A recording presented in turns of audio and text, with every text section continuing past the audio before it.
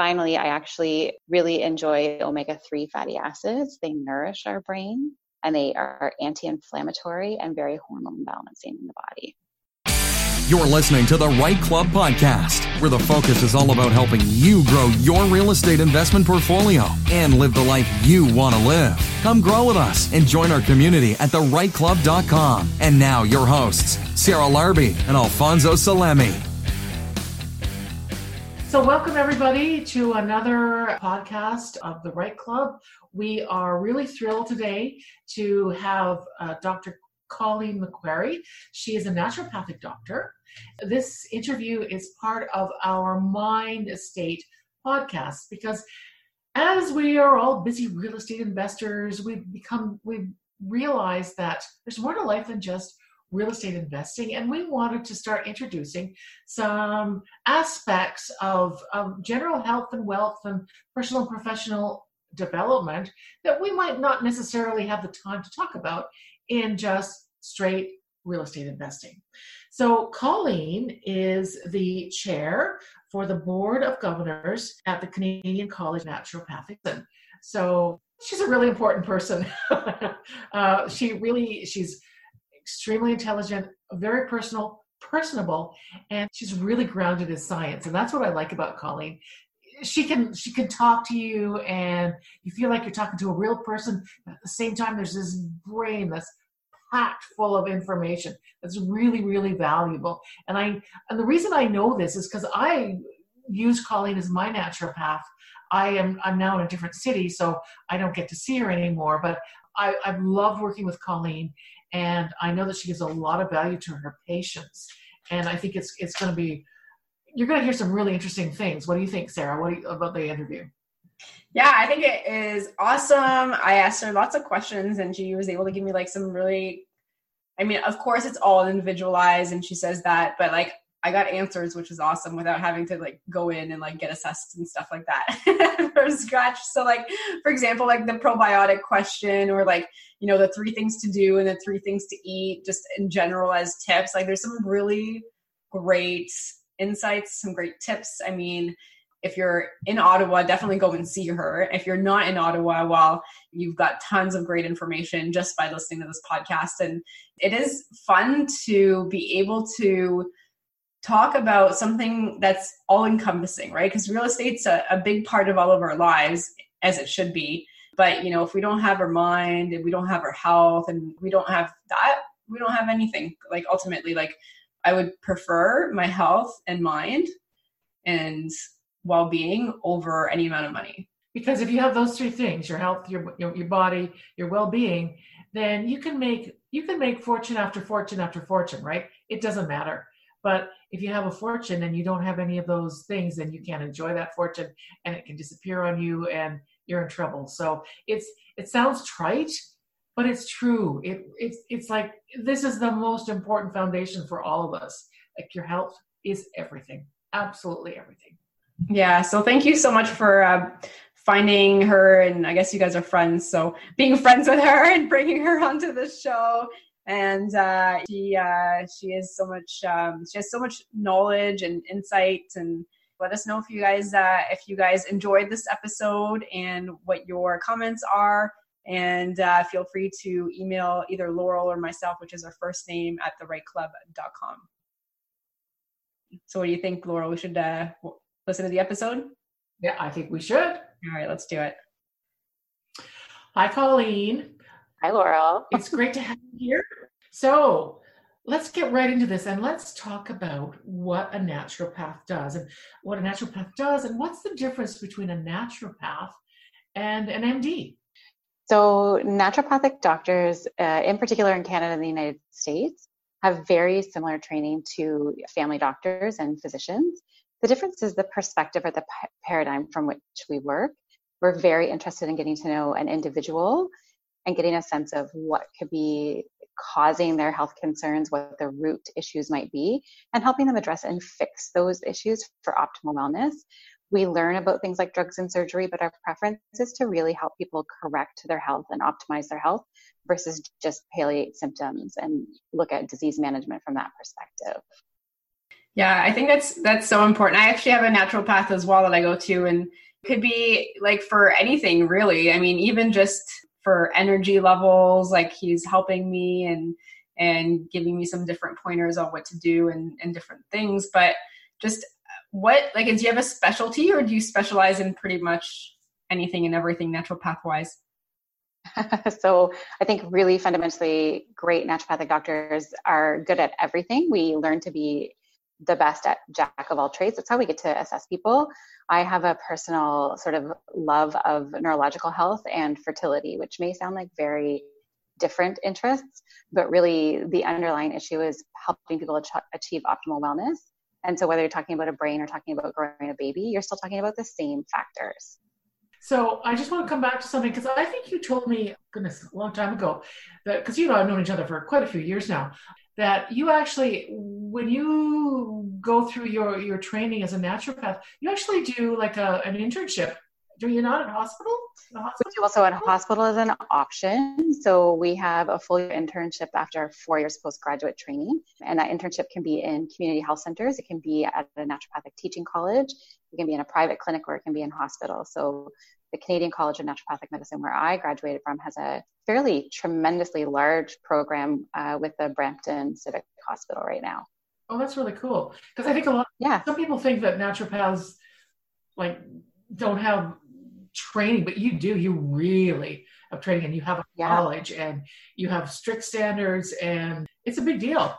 Yeah, I like to think so, yes. So it's definitely a 4-year full-time postgraduate program with an internship component, and we write North American-wide regulatory exams. So not only do you have to sort of meet the standards of the program that you're in, but there is a North American-wide body that runs the exams on an annual basis for graduates to write and be able to have a life state. Oh, okay. So could you actually, if you wanted to, you could go practice in the States somewhere? Yeah. So for the regulated states in the US, I don't know why I didn't choose Hawaii at this point in time, but those exams are across the board, and provided you are practicing and in good standing in your home province or state, it's pretty easy to cross state and province. Oh, I didn't know that. Oh, good. Okay. Yeah. Well, also it gives me a good sense because a lot of people who listen to us, yes, they're in Canada, but some of them do listen to us from the States. So what you're saying is that it's going to be equally applicable to people from the US as people in Canada.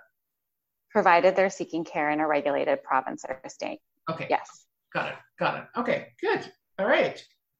So as a naturopath, Colleen, for busy people, entrepreneurs and real estate investors and executives, and even people who have really, really busy jobs, what are the most common health concerns that you see that they have?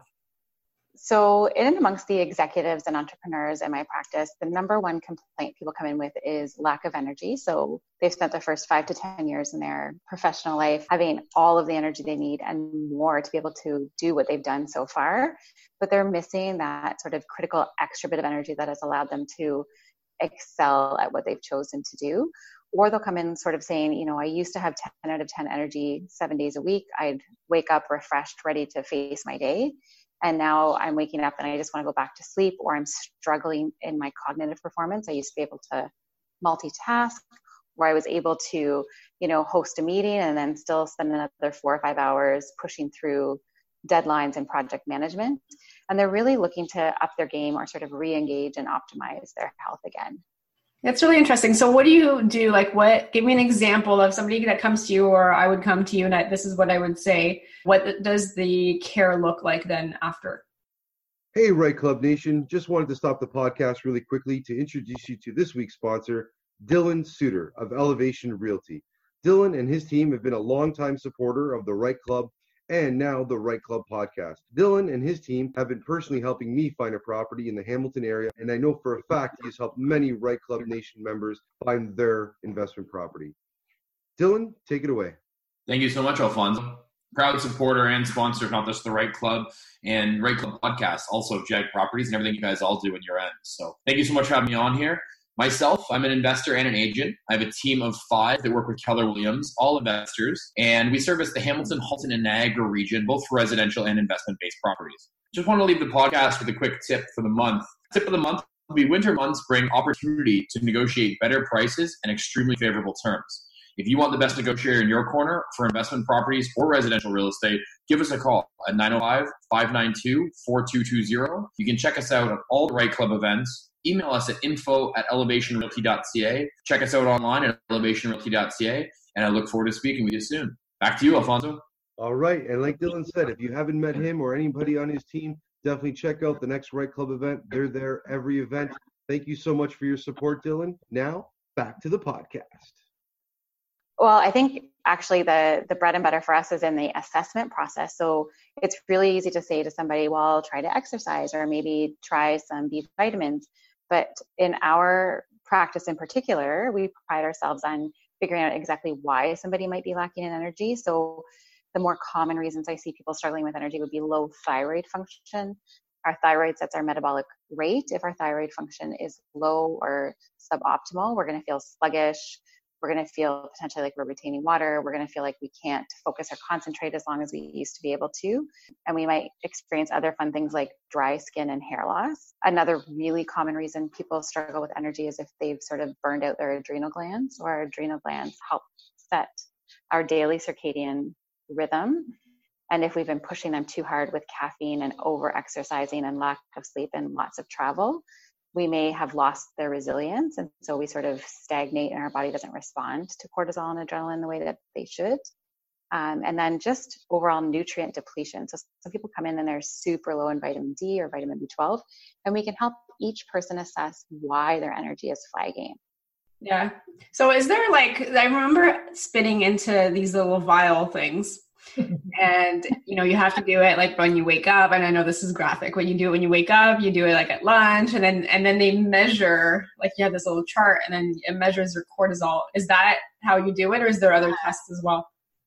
So that's one of our favorite tests.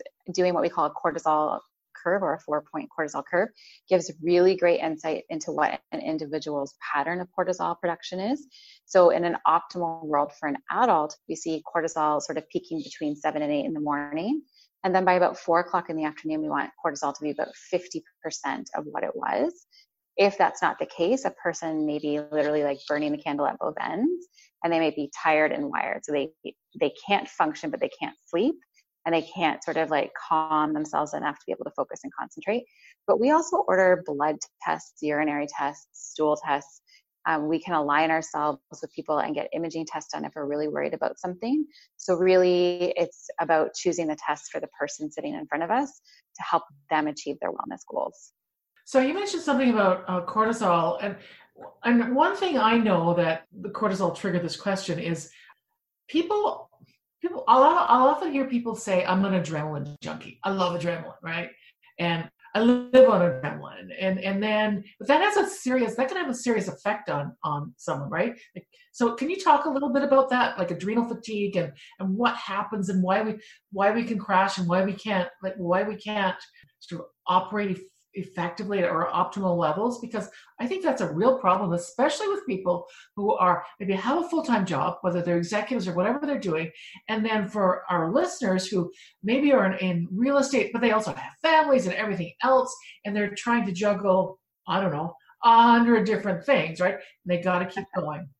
That's an excellent question. So our bodies produce 2 major stress hormones. One is meant to be very short-term acting to get us through very significant stressful incidences, and that's adrenaline. So imagine running out of the way of a car that's about to impact you, or getting away from that dinosaur. Adrenaline is meant to act in very short bursts for very specific reasons, and adrenaline junkies look for that high continuously, and they will do what they can to get that stimulation of the adrenaline to help them focus, help them be productive. But there is an end point to that. You will have a body that stops paying attention to the adrenaline, and the body will make more and more an attempt to elicit a response. The other stress hormone, cortisol, is a little more long acting. It helps set our circadian rhythm through the day. And it is also meant to improve productivity, but we're not meant to run at super high levels for a long time. Similarly, if we do, the body stops paying attention, and our adrenal glands will produce more and more to elicit the same response. But we can burn that potential out, often at the cost of other steroid hormones like progesterone for women and testosterone for men. And women without progesterone and men without testosterone tend to have really significant challenges with motivation, mood, and getting things done.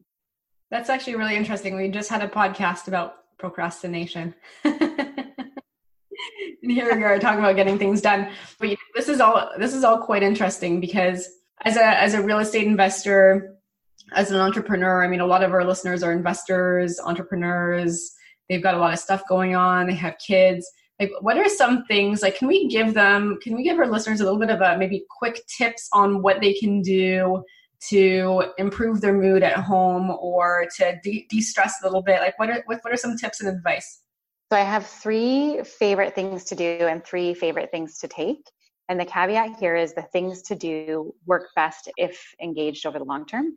And the first is sleep. If we don't get adequate sleep and adequate rest, our system cannot repair itself. And without that potential to repair, we don't get this beautiful hormonal cascade triggered by growth hormone. And growth hormone really stimulates repair of our brain cells, repair of our muscle cells, and rebalances our hormones. My second favorite lifestyle factor, or sort of behavioral change, is making time for exercise each and every day. This is a bit of a tricky one. So for people who have adrenal exhaustion or who have overdone that adrenaline push, exercise needs to be pretty balanced. So walking, yoga, dancing, anything that makes somebody laugh and take deep breaths might be a better choice than an intense cardio workout or heavy weight training. But it's about doing something every day, even if it's just for 20 minutes, again, so that the body can repair and recover. And then the final thing is to build a sense of community. So we know spending time with people who make us feel safe, who make us feel appreciated, and who make us laugh is one of the best medicines to impact that fight or flight response in a way that allows us to go back into rest and digest. So the really quick tips to sort of augment the impact of stress on the body short term while you work on the behavioral change. Love a product called theanine. L-theanine is derived from green tea typically. It's an amino acid, and it helps flip the switch between fight or flight into rest and digest. It's also a nootropic, which means it improves cognitive performance for people. It's non-habituating and it's safe for children. So we use it a lot for children who are suffering with anxiety or ADHD. And similarly, we can use it with adults suffering with anxiety or ADHD, or who are having just challenges getting through a day without feeling anxious or panicky. Love magnesium. That's my second to most favorite nutrient for people to use to help sort of temper that fight or flight response and help move them out of adrenal fatigue. It relaxes our muscles. It encourages deeper, better quality sleep, and is great for any sort of pain related to having too much stress or tension in the body. Finally, I actually really enjoy omega-3 fatty acids. They nourish our brain, and they are anti-inflammatory and very hormone balancing in the body. Those are some great tips. I want to go back to the sleeping piece, because I always have this discussion with my friends, like, how many hours of sleep do you actually sleep, and how many do you actually need, and who needs more sleep than others? What's your take on that? So I think there has to be room for individualization here, but if we keep it just adults, my subsequent question would be, how much exercise do you get? How often do you travel across time zones? And how prone are you to catching every cold and flu? If you're getting sick and run down and you do a significant amount of air travel, I would argue you need at least 8 to 10 hours of sleep. People who exercise regularly, don't have as much travel, and don't have young children at home can probably get away with a little bit less. So a little bit less, like 5 or 6 or 7, or? Probably 6 to 8 hours. 5 might be pushing it. We do know that lack of sleep actually sets people up long-term for developing neurological conditions like ALS, Parkinson's, MS. I wish I had time to read this article, but I saw something the other day, and I just saw the headline, and it really captured my attention, because something about study shows that 6 hours of sleep per night can be worse or just as bad as no sleep at night. I thought, oh, that's really something to look into. I don't know if you know anything about that, but that really caught my attention, because the article, and again, I did not have time to read it, but I know how important sleep is, and a lot of people think that 5 or 6 hours is enough. Well, I find the tone of that headline a little bit challenging, because again, that individualization piece is missing there. It's sort of like when we talk about nutrition for people, while everybody's body is a little bit different and we all have different phases of our life that we're in. But 6 hours of poor quality sleep where somebody is restless and they're not achieving deep sleep could be catastrophic to their health if they think they're having a good night's sleep and they're pushing the next day as though they did. Similarly, people who oversleep, who have 10 to 12 hours of sleep and it's not refreshing for them, there's a message there from the body that things aren't quite right. The body's exhausted, but it's not meeting its need for recovery in the type of sleep that's being achieved. So sleep apnea is a really great example of a condition that needs to be addressed in sleep. I've seen patients who are high functioning executives that feel unrested when they wake all the time and their blood pressure has started to creep and creep and creep. And the root cause of that for them is sleep apnea. And if you can correct the apnea, their recovery sleep improves and their blood pressure comes back down without any medication. So what about exercise? Because I mean, I just had a checkup with my own MD, and she said, well, you got to exercise. This typical: get lots of sleep, drink lots of fluid, eat well, and exercise. And we all get told that, right? It's like it should be like a tattooed on our forehead. So when we look in the mirror, we just see it over and over and over again.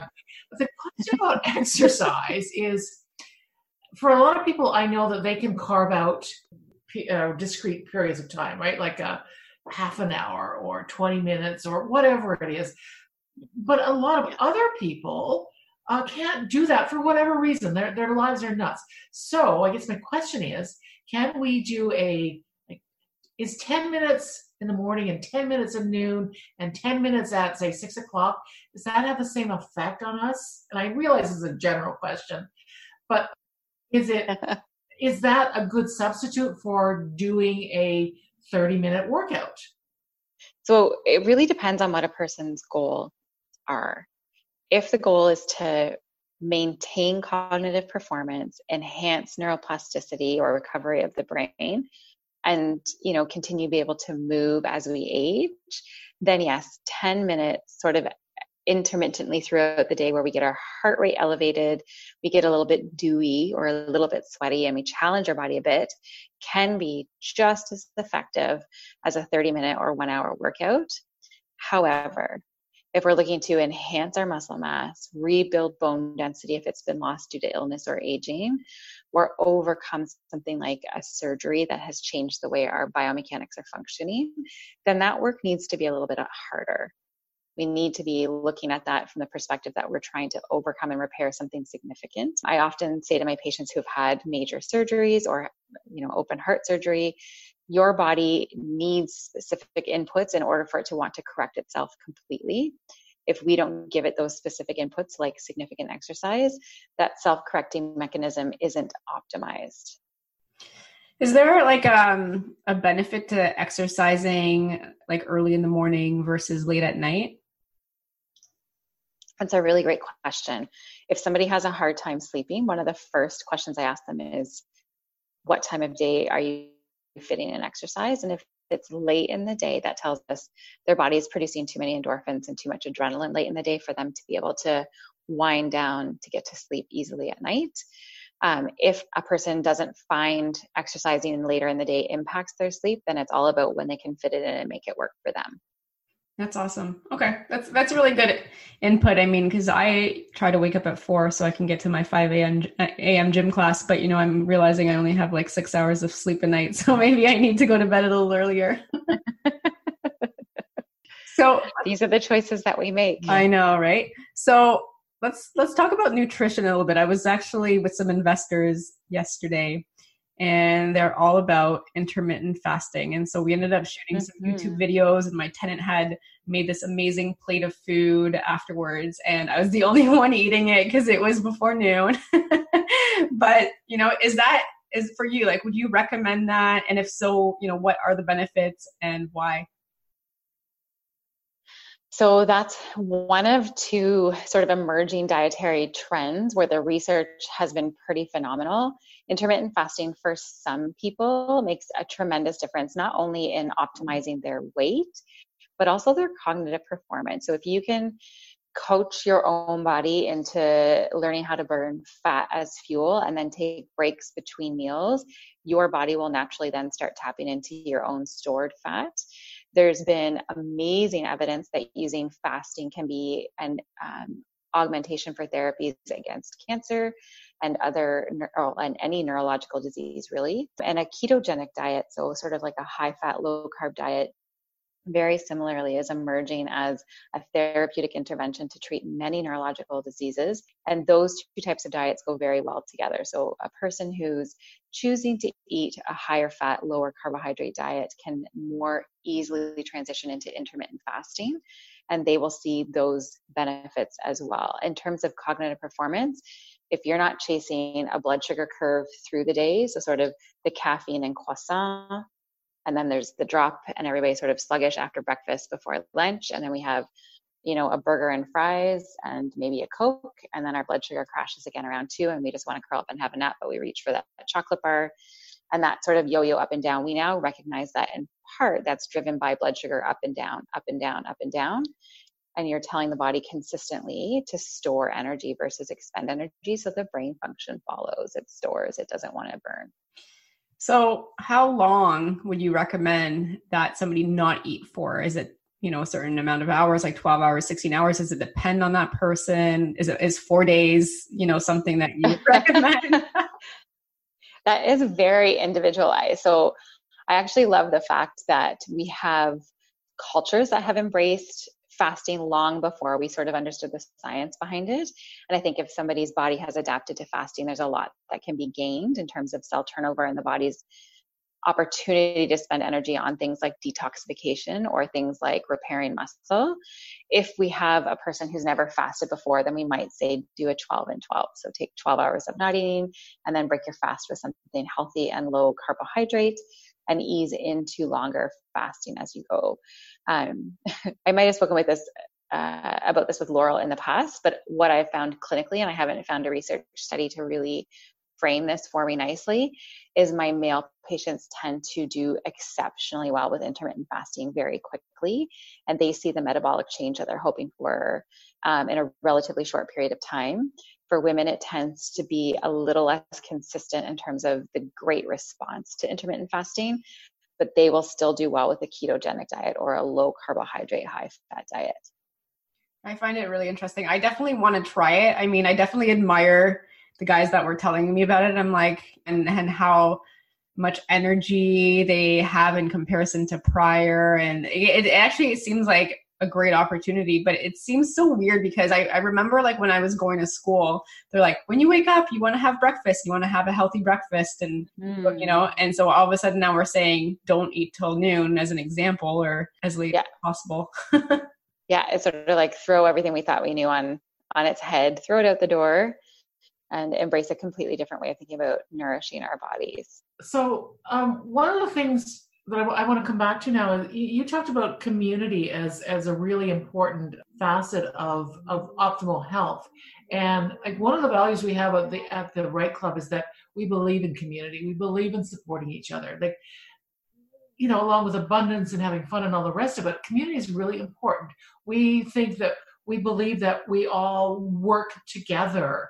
So it's really interesting to hear you say that community is really important for people because it's like people forget about that, right? It's like that support system that we all need.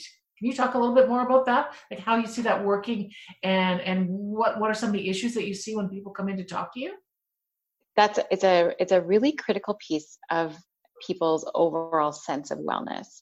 And I truly believe that what a person perceives about how they are and how they're functioning, how their energy is, how their health is often a reflection of how they feel in their life amongst their family, their friends, and their coworkers. One of the questions I ask very early on in an initial intake is, what do you do for work? Do you enjoy your work? How's the group of people that you work with? What I've seen with nearly 20 years of working with patients who are, for example, in the public sector, is that people who work in fairly toxic work environments very much seem to struggle with the greatest health concerns earlier on. And we know people who feel undervalued and isolated in their workplace report higher rates of things like depression and anxiety. So I don't think we can ever underestimate what community does for people's healthcare. We also know people who surround themselves with friends and colleagues who make good choices around food and exercise are far more likely to engage in those behaviors themselves. If they're spending time with people who potentially aren't as well informed or don't make the same choices about the things they eat and drink, their sleep hygiene, their exercise routines, that also tends to be sort of something that will be embraced by their friends and their colleagues. That's awesome. So Laura, so here's a different question, but Laurel and I both love wine. Laurel is much smarter and more knowledgeable in wine than I am. And I like to learn and drink with Laurel. But with that said, how much alcohol or how much wine is a good, healthy amount to drink? So again, I can't stress enough that there are some individual issues that need to be considered here. But once again, sort of the research is somewhere between 1 to 2 servings a day maximum is optimal. And we do know that there are types of alcohol that are more or less beneficial. So happily, red wine still seems to be at the top of the list of things to enjoy and engage in. It tends to be lower glycemic, tends to be a little bit easier on people's livers, and comes with lots of something called resveratrol, which helps it offset the impact of chronic stress for people. So can you define 1 to 2 servings? Is that like 5 ounces, 9? Because that makes a big difference. I'll let Laurel potentially tell me what. I don't think a 9-ounce serving of red wine is considered 1 serving unless you're at the keg for dinner. I think 4 to 5 ounces is considered a serving, right? I think it's 4 to 5 ounces. Yes. Yeah. Unfortunately, half a glass. Well, yeah. If you want to make it fancy, get a beautiful big bowl and you make it really fancy and you appreciate not just what's in the glass, but the experience, right? And it makes it seem more and all the rest of it. There's lots of ways to make tasting wine or drinking wine really good and without drinking to excess, because nobody wants to do that. No. Feel bad. And it really affects you physically and mentally and emotionally and psychologically. So, and always. All of the above for most people. Yeah. So let's switch it up a little bit and let's just talk about nutrition and people being on the road. And a lot of our listeners are super busy. I mean, they're investors, they have kids, they're going to work, they're doing all of that stuff. And for somebody that's always on the go, what are good options for them, whether they're cooking at home or they're going out and grabbing something? Like, what do you recommend for these types of, I mean, I would say most people that are listening probably are leading very busy lives. So again, going back to that initial meeting I have with my patients, I will always ask, do you like to cook? And if the answer is unequivocally no, then I coach them towards a meal service. If they enjoy cooking and they can make time for cooking, I encourage working in the realm of food prep once a week. Let's get vegetables washed and ready to go. Let's get any grains that you're going to consume pre-cooked and ready to go. Let's make sure you have some healthy protein choices. And then I think the beginning and the end of my message around food for people is to focus on whole foods, real foods, that if we can't pronounce a word on a label, it wasn't meant to go in our body. And it's something I say to grade 2 classes I'm invited to speak to. And it's something I say to people with PhDs on a pretty regular basis. If there's something on an ingredient list that you're grabbing from the grocery store because it's convenient and it looks easy and tasty, and you can't read what's on the back of it, please don't put it in your body. Yeah, that's great advice. I mean, that's why I got a chef. I think you've got to pick your battles. We pay experts in accounting and experts in law. Why the heck don't we pay experts in food and nourishing people to take care of us if it takes the stress off our plates and allows us to free up time to do the things that we love to do? Absolutely. True, because like I love to cook. I love to cook. And I have a garden, right? So yes. I grow Swiss chard and tomatoes and beans and all kinds of stuff, a lot of kinds of herbs and peppers. And so I maybe this is too much information, but I just got with my doctor. She said, your B12 levels are really high. She said, that's fairly unusual. And I told her what I was eating. And she said, well, if you like Swiss chard and kale and you eat it a lot, that's why. your B12. Oh, great. Right? Yeah. Because it's your diet. And we don't realize that what's out in the garden, and if you like to cook and you're growing your own food, that's the best way to do it. Yes, if you have time. Time, yes. Or if it's important enough to, or if you love it enough to want to make the time and it doesn't feel like it's adding to your list of to-dos. I think another sort of really good benchmark for people is we talk a little bit about a Mediterranean style diet. Well, the details go even further as we better understand how important the health of our digestive tract is to the health of the rest of our body. A really awesome benchmark for people to aim towards is 50 different whole foods in a week. It's a huge number. Most of us sort of get into our favorites and our routine and we eat the same things again and again. But the more we have robust variety in a week, the better we'll be nourishing the little bugs that live in our gut, the more antioxidants we'll be consuming, and the better off we'll be. So 50 different whole foods. So that's like, it's like going into the grocery store, and we all know that if you want to eat the whole foods, you stay on the outside of the grocery store, right? You don't go into the middle aisles because that's where all the things are where you can't pronounce the labels. Yes. Words are 10 syllables long.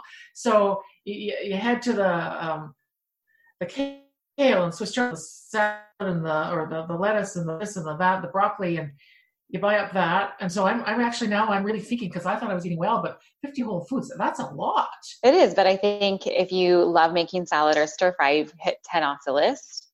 And you just got to make sure the next time you make something like a salad or a stir fry, this is another really great time of year to refocus on variety of food, because we have all these beautiful fall vegetables that are nourishing and satisfying to our digestion, but not super high in calories. So you think about, you could have 3 different squashes and a zucchini easily in a week. Add in some sweet potatoes, and then all of these lovely heartier greens like the kale and the chard that last at this time of year. Pair that with some healthy protein, and you're well on your way to that 50 foods.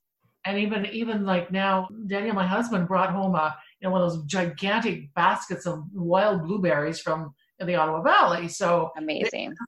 So a handful goes into a smoothie or something, right? Yes. Yes. Here in Niagara, where I live, there's peaches galore, right? So I'm actually dehydrated peaches and all kinds of stuff. So I guess it really, that 50 number really kind of threw me at the beginning, but then I thought, okay. It sounds like a lot, but if you're doing nuts and seeds, if you incorporate beans once a week and a grain once a week, you're going to get there. I think food dehydration is another really quick, convenient way to have healthy snacks on the road or on the fly. If you're taking your own fresh fruits and vegetables and dehydrating them, you'll expand their shelf life. You don't lose very much in the way of nutrients, and you certainly don't lose the fiber, but you can have healthy little treats for if you're in the car heading between meetings, or if you're, grabbing a quick flight to the next city over to attend a conference. That's cool. So you also mentioned gut bacteria, and that's why you want lots of different foods. So what are your thoughts, and you probably know what my next question is, about probiotics and prebiotics? And is this like something that you believe that makes sense? And I know it's all individual, most likely, but what are the thoughts of an expert like you on that? Well, you're onto my theme of individual. That's awesome.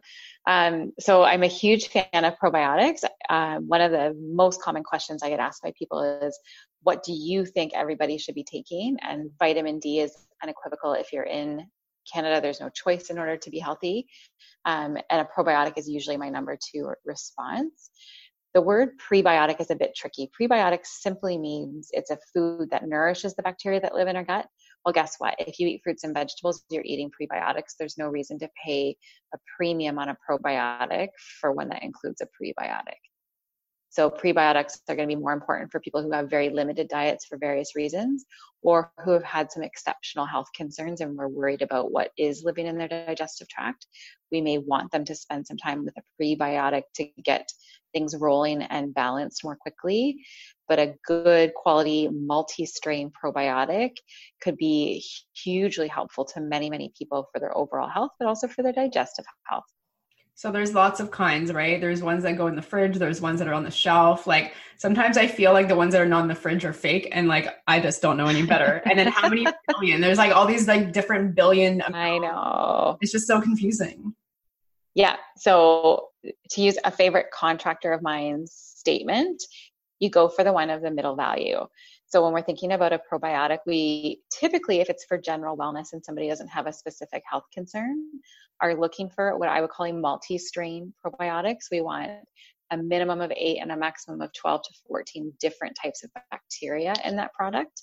We want it to be a clean product, so we don't want to see a list of other ingredients that, again, we can't pronounce. That being said, most of us can't pronounce the names of the various probiotics, so that's okay. But if there are things like microcrystalline cellulose, then maybe it's not going to be the best option for us. And I also encourage people to stay away from the probiotics that tend to have a lot of extra filler, because they can create increased bloating and increased digestive upset if your system's not used to dealing with them. Go to any health food store, natural value section of some of the larger grocery chains, and you'll have lots of good options to choose from. In terms of the colony forming units, so the number of bacteria in a probiotic, no need to be spending money on something of greater than 30 billion. Sort of 10 to 30 billion is adequate, unless, again, you've been on prolonged antibiotics or you're dealing with a significant gastrointestinal issue. Got it. Now, shelf, like on the shelf or in the fridge, does that matter? So keeping a probiotic in the refrigerator slows down the metabolic rate of the bacteria that are in there. And so the potency of the probiotic will be significantly enhanced. Those probiotics that you can buy on the shelf often are at least in part in spore form, which means they're in their dormant state.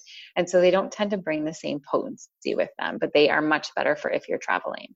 Amazing. Well, thanks for answering all of my questions. I feel like, we can talk to you for hours and hours, and I can keep asking questions, and then you're probably going to be, never wanting to come on this podcast again. We'll do that too.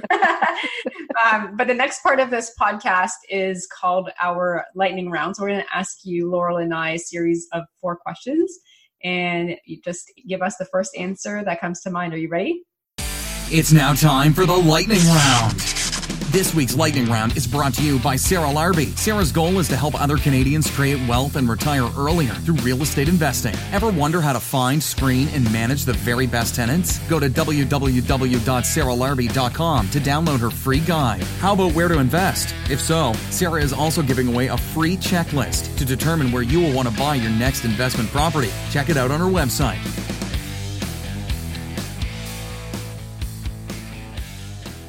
I think so.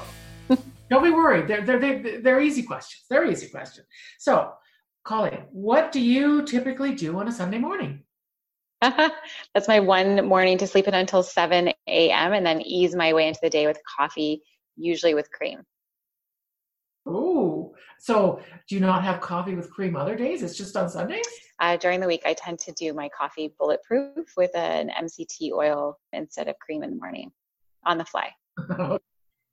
I do have a follow-up question. You mentioned sleep until 7 because I'm a big believer in waking up early as well. What's your regular wake-up time? Usually 6 o'clock unless my children have me up before then.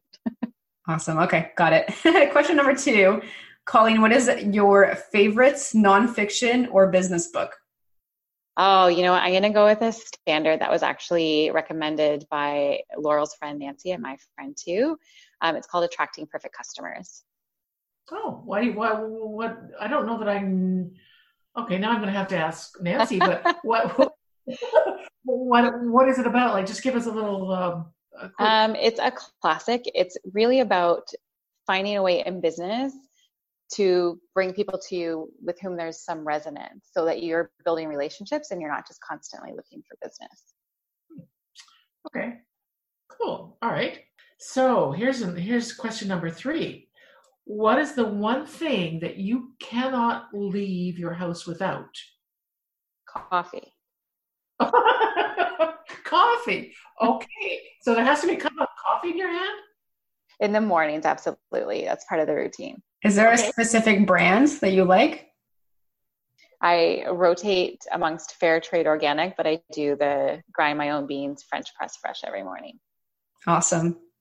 Very cool. I am, for those of you that may not, my full-time job is actually selling coffee for an office coffee company, which I won't name, but that's what I do. All right. Question number 4. Who will you go to for advice on running your business and why? Oh, that's a not necessarily as easy question. I feel like I have a great accountant, a great lawyer, and I've developed some relationships with business leaders who make awesome sounding boards. That's not a straightforward answer. That's okay. All right. Well, that's good. There you go. You got to build your power team, right? Awesome. So, yeah. Colleen, where can people find you if they wanted to reach out and know more? I can be reached. We have a really great Facebook page. So we're at the Ottawa Integrative Health Center, or through our website, which is oihc.ca. Okay. And any final last words of advice for our Right Club Nation and our listeners?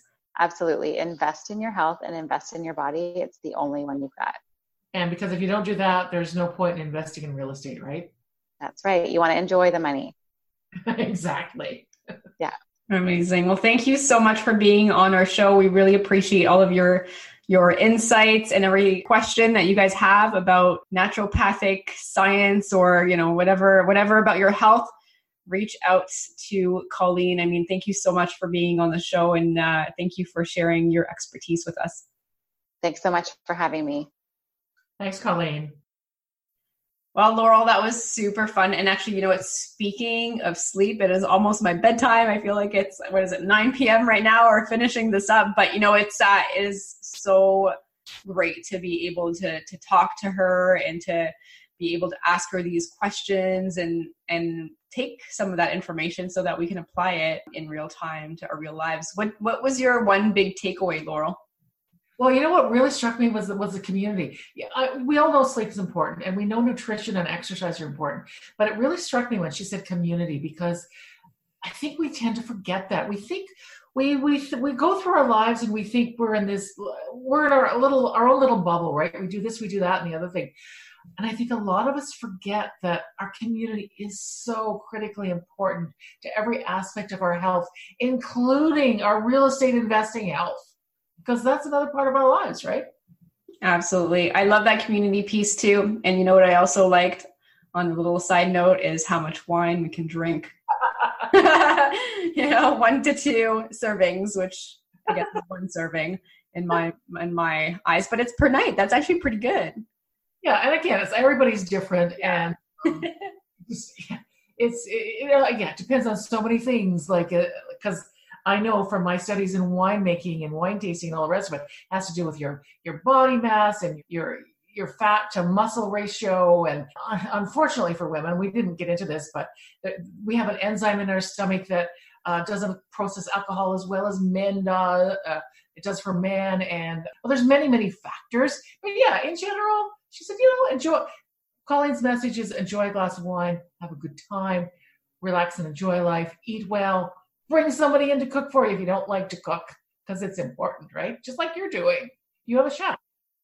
My chef is I don't even know how I would ever want to go back to where I was before I found her. Because for me, I just don't enjoy cooking. And it was always the conversation talking to Matt, what do you want to do for dinner tonight? We're always not planning well. So it was last minute. It was going to the grocery store way too often and just getting whatever is pre-made or ordering takeout. It actually costs more. And I know this sounds crazy, but it cost us more before if we go out for dinner once a week and then we do takeout once or twice. And then the rest of the time just going to get pre-made food at the grocery store. That actually was more expensive than what we're doing right now, believe it or not. And you're not getting the same kind of quality of food. Exactly. So this is a huge benefit to a change that I've made in my life in the last year. And of course, not everybody can afford that. We get that. But you know what? I'll tell you, it is a lot cheaper than people think. It is an hourly rate that is very affordable, plus the cost of food. Right. It's not an actual whole salary. And I didn't know this until I started pricing it out. It is actually cheaper. Trust me, it is, because she will price match all the food as she goes grocery shopping. And I used to go to Longo's or Fortino's and just pick whatever looked like it was ready. It actually costs less. Trust me on that. Okay. All right, good. Well, if you don't like cooking, that's a really good option. But you have your garden, which is also very cool. Yeah, I have a garden. I love to cook. I love to put stuff in the freezer, and I'm dehydrating foods and all the rest of it. For me, cooking is about relaxation. My husband thinks I'm nuts, but if I have a problem to work on, and I like to engage both my right brain, or the right and left side of my brain, I will cook, because you're using all your senses, right? And you're doing some math and figuring things out and ingredients. To me, when I'm in the kitchen cooking, I can solve really complex problems, and I find it relaxing. So, that's a way to do it. Well, you know what? I think we're going to have the next Right Club meetings when we're like out for 4 hours and 5 hours meeting at your house, and you can relax at the same time while you cook, and I can eat, and we can have some wine. All right. So everybody, if you like we would love it if you could rate the podcast for us, because the more people who rate our podcast it allows us to get out to let other people know about it. So please, if you have a second or two, go on and give us a really good rating. We'd appreciate that. And share the news, share the podcast with people. Absolutely. And come out to the Right Club, and you can check our calendars. It's all up to date. And if you haven't been out to the Right Club yet, and it is going to be your first time, let us know. Send us an email, sarah@therightclub.com or laurel@therightclub.com, and you can come as our complimentary guest as your first time around. So on that note, thank you, Laurel, and Right Club Nation, come grow with us. Thank you for listening. Yeah, come grow with us. Bye, everybody. Thanks for listening to the Right Club podcast and joining our community of real estate investors online at therightclub.com, where the focus is about helping you grow. We look forward to seeing you again next week. Thanks from your hosts, Sarah Larbi and Alfonso Salemi.